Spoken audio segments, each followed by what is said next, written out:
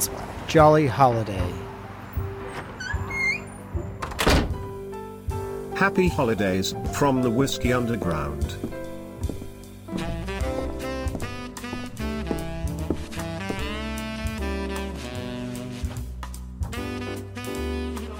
Merry Christmas, everyone. It is December 13, 2019, and we're back down in the Speakeasy to continue our Whiskey Advent Calendar. Brant, welcome back.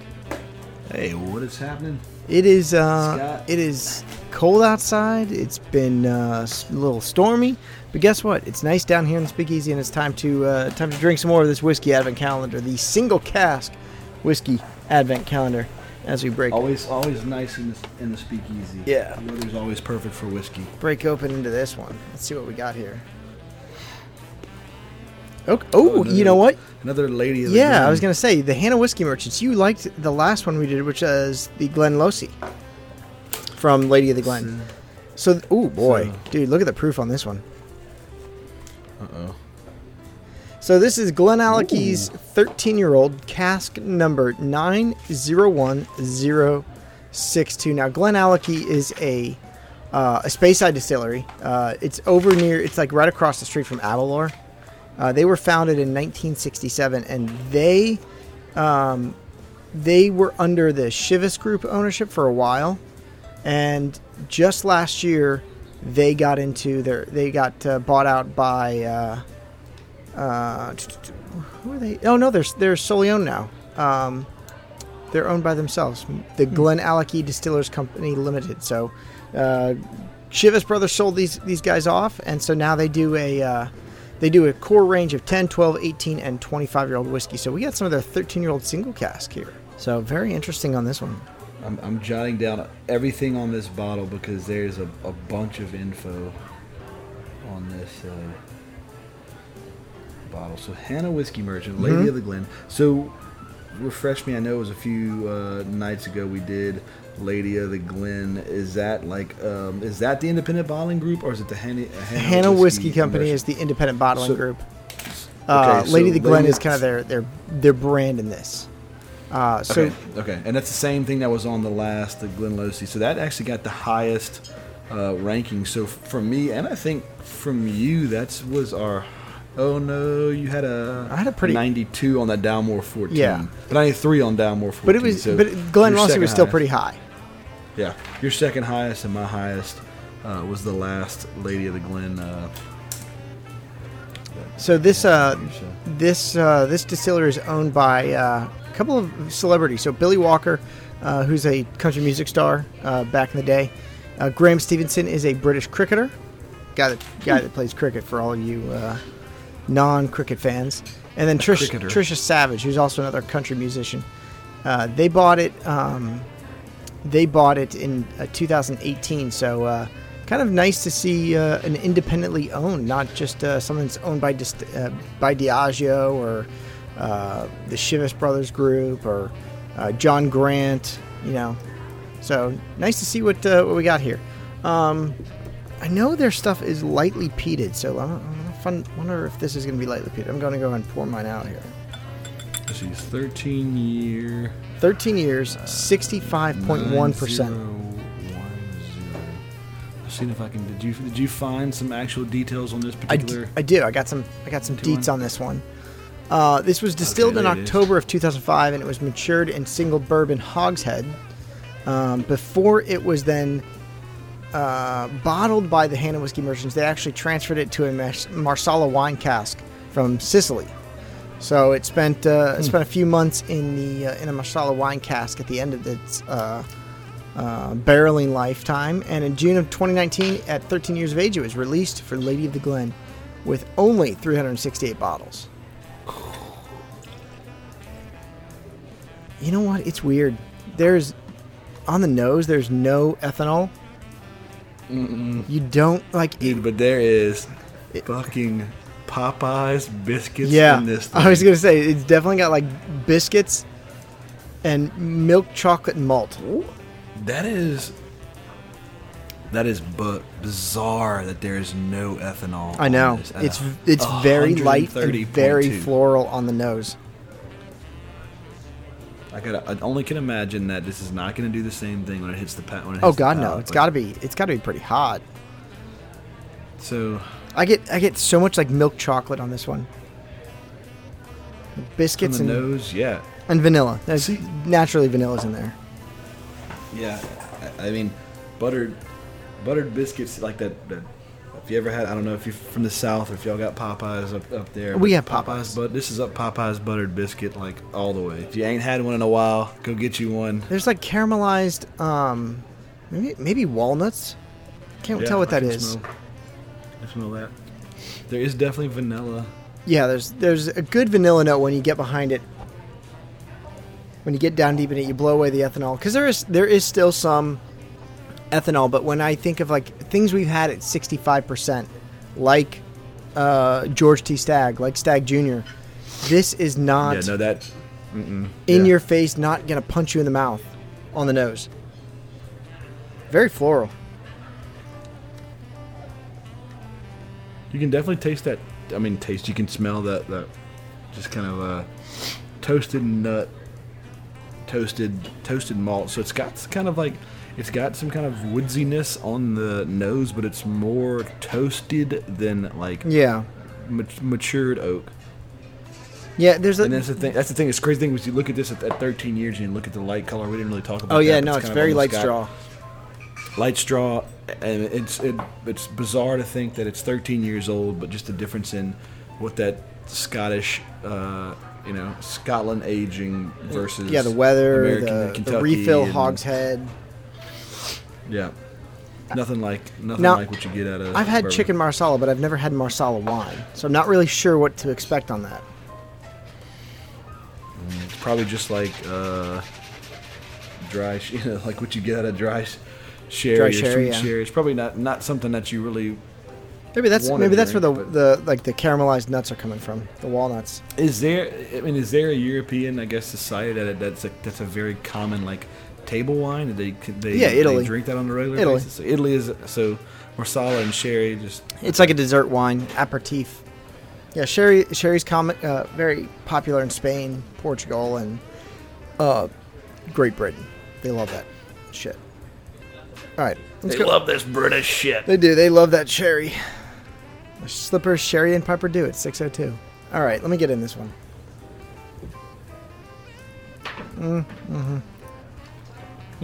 Okay.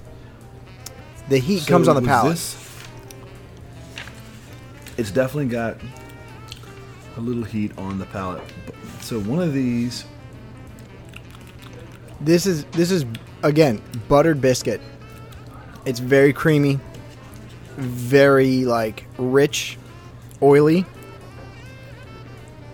So remember that Kalela we had day 5. We talked about juicy barley. Yep. This is jammy barley. Yes. It's like stone fruit jam, like Yeah. peaches or But it apricot. still to me, Not still to me peaches. has that freshness to it. This is like apricots or nectarines on toast with melted butter.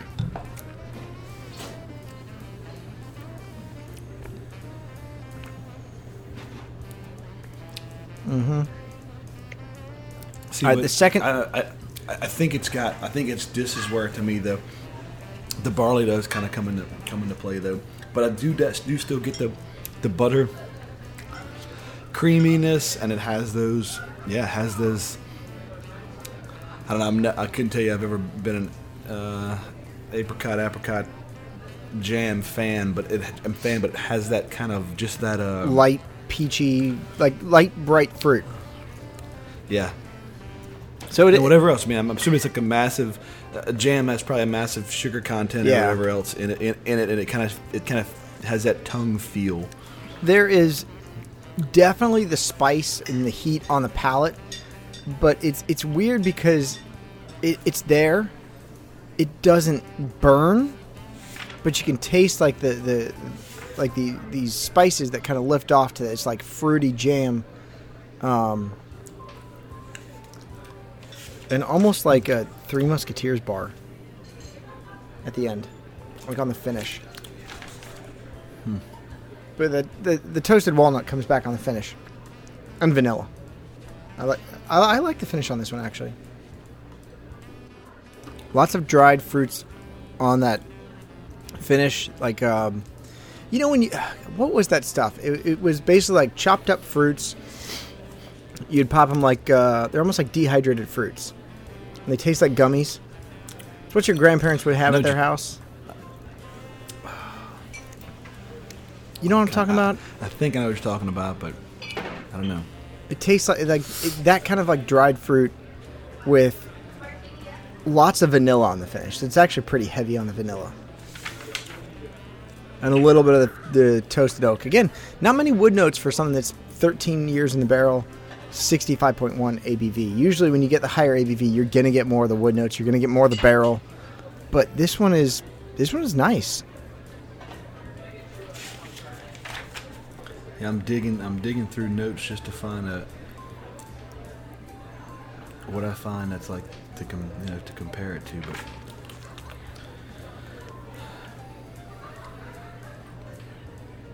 I can't really. I'm trying to think of something to compare this to, and mainly because the high ABV gives it a really rich, oily note. And I'm gonna water this. I think this is probably one of the first things that I've got in a Marsala. Oh, this is definitely the first So- Marsala finished whiskey I've had. So Speyside finish, which is like you said is Highland, but It's Highland, but Speyside. but not Macallan, but not where like the Macallan and Balvenie. It's more Balvenie is the Speyside. Okay. Don't let them fool you. It's a Speyside. They'll tell you they're Highland, but they're Speyside. Glenfarclas, Glenfiddich, Macallan's also Speyside. Yeah, again, don't let them tell you differently. They're Speyside. Okay, with the water, it opens up a little bit more of the fruit notes on the palate or on the nose. Sorry. Let me hit the water. Hit some water. Yeah, this one definitely smells a little bit better on the nose with the water. Oh wow. Yeah. Okay, the water just like that woke everything up on the nose. The chocolate came out like crazy. So before it was a very light chocolate, like almost, very subtle cacao. But now it is, it's definitely more prominent. I would say this is almost it's not a dark, but almost like a mid cacao level chocolate. See, now I get Snickers. I could say the same thing. It definitely has kind of like that milk chocolate, just chocolate that you're used to. I don't know. Taste it and think Snickers. Oh my God. You get the creamy nougat, the not peanutty, but there's a nutty flavor in there, and then the milk chocolate. That is man, and the finish has got that. The finish is long. Very long. I'm writing down add water to get Snickers. Yeah. This one is. Interesting. This one's gonna be. This one's very complex. Very tough to judge here. I will say though that the heat is definitely there on the palate. The water helps.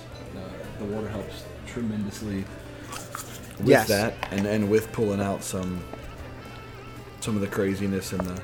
And don't be shy. Don't be shy about adding water to this one. It's hot. It is 65.1%.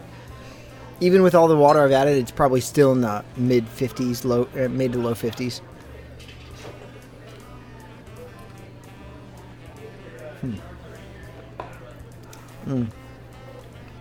Yeah, the milk chocolate comes out way more. Man, that is Snickers in a glass after water. All right, I have my number here. I have my number on this one. I truly enjoy this. I think this was, again, part of the fun about doing this single cask one is that these are bottles that we're not going to normally get, and probably ever. In fact, this one's sold out. It's about $125 a bottle. It is kind complex. It's rich. It is a nice long finish. This is something you could enjoy over the course of. I mean, we've had. I'd say I'd probably have had half an ounce over the course of the last 20 minutes while talking about it. So not even drinking it constantly, but slowing down and enjoying it. This one, to me, I would give a 91. Very, very highly rated because of the complexities, because of the nuance of flavors, changes with a little bit of water.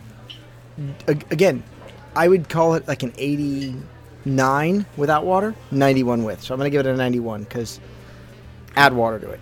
If you find this, add water to it.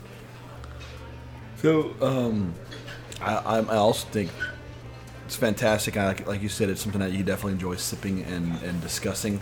And this is one that I would say would probably not make this doesn't make me want to go jump out and buy it to have to consume on my own. It's definitely one that I would enjoy if I was just with you or other members at a speakeasy and just it got randomly pulled off the shelf. It would be awesome to enjoy and go through all the complexities, but for some reason it doesn't strike me as one that I want to drink every day. Probably because the fucking high proof. This is not an everyday drinker. This is a gather your friends who are also whiskey lovers and share it with people who will enjoy and savor and appreciate the nuances of a whiskey like this.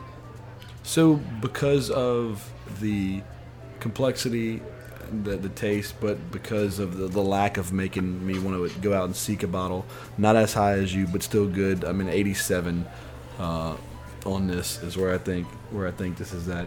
Like I said, wouldn't be upset if it was randomly pulled off a shelf with a group of guys to sample it, but not something I'm going to seek out. And like I said, I still always go back to that run we had, the Kailua, the Cambus, and the other. That was a good run. And this is not in that run. No, it's not quite there, but I really enjoy it because I think that, and maybe I'm a little partial to having Scotch that is high proof like this, that is cask strength, because we don't normally get it. We normally get, watered down whiskey to the 46% because. I think I talked about on one of the episodes where we were doing... Oh, it was Aberlour. When we were doing the Aberlour Abenad, where, Scotch whiskey was originally bottled at cask strength, and then with the temperance movement, they bottled it down to like 33%. And then after that was repealed, kind of like our prohibition, they just took it a little step less. They started bottling everything at over 40%, but it really ranges in the 40 to 48%. That's kind of where Scotch lies. It's nice to see a 65.1% Scotch. I think this might be one of the highest whiskeys I've ever had. I'm thinking around to what we've had, and Stag was. The only thing I think we may have had that has been more has been a Jack Daniel's barrel proof. Because I got a Jack barrel proof that's 134. Okay, yeah, you know what? That is higher than that is the highest whiskey we've had. And that would be probably. I think a lot of the Jack Daniels get up there, and probably because they continuously run it, and they can afford to produce a cask strength whiskey at that high of a proof because, they've got millions of barrels waiting to go. Yeah. So yeah, very good. I enjoyed GlenAllachie 13. Props to what they're doing, and I hope to see more of them on the shelf. I don't think I've ever seen GlenAllachie on the shelf. But hey, this is a testament of these whiskey advent calendars, and I wish these things were available all year round because I feel like we could definitely do 365 days of of drams, just because it's so fun because you don't know what's next. And I mean, how often are you going to find? And the crazy thing is, this 1 ounce. These are just enough of a barrel proof or a cask strength or a cask select. So that's kind of the cool thing is it's getting a toe into some rare stuff that you don't get to find every day, and get to enjoy it together in a speakeasy. Yeah. So thanks for joining us tonight on the December 13th episode of the Whiskey Advent Calendar. So Brant, if you came here to learn, drink what you learn. If you came here to share what you drink. If you came here to... Wait. Yeah. You... Yeah, I'm right there. If you came in here a stranger, may you exit a friend. and if you came here for adventure, drink up. How many times do you think we've said that we still don't know? Way too many. And I don't know why we don't know it. There are times when we do it flawlessly and we're like, yeah, blah, blah, blah, blah, blah. And then when we think about what we have to say, that's when we fuck up. Yeah.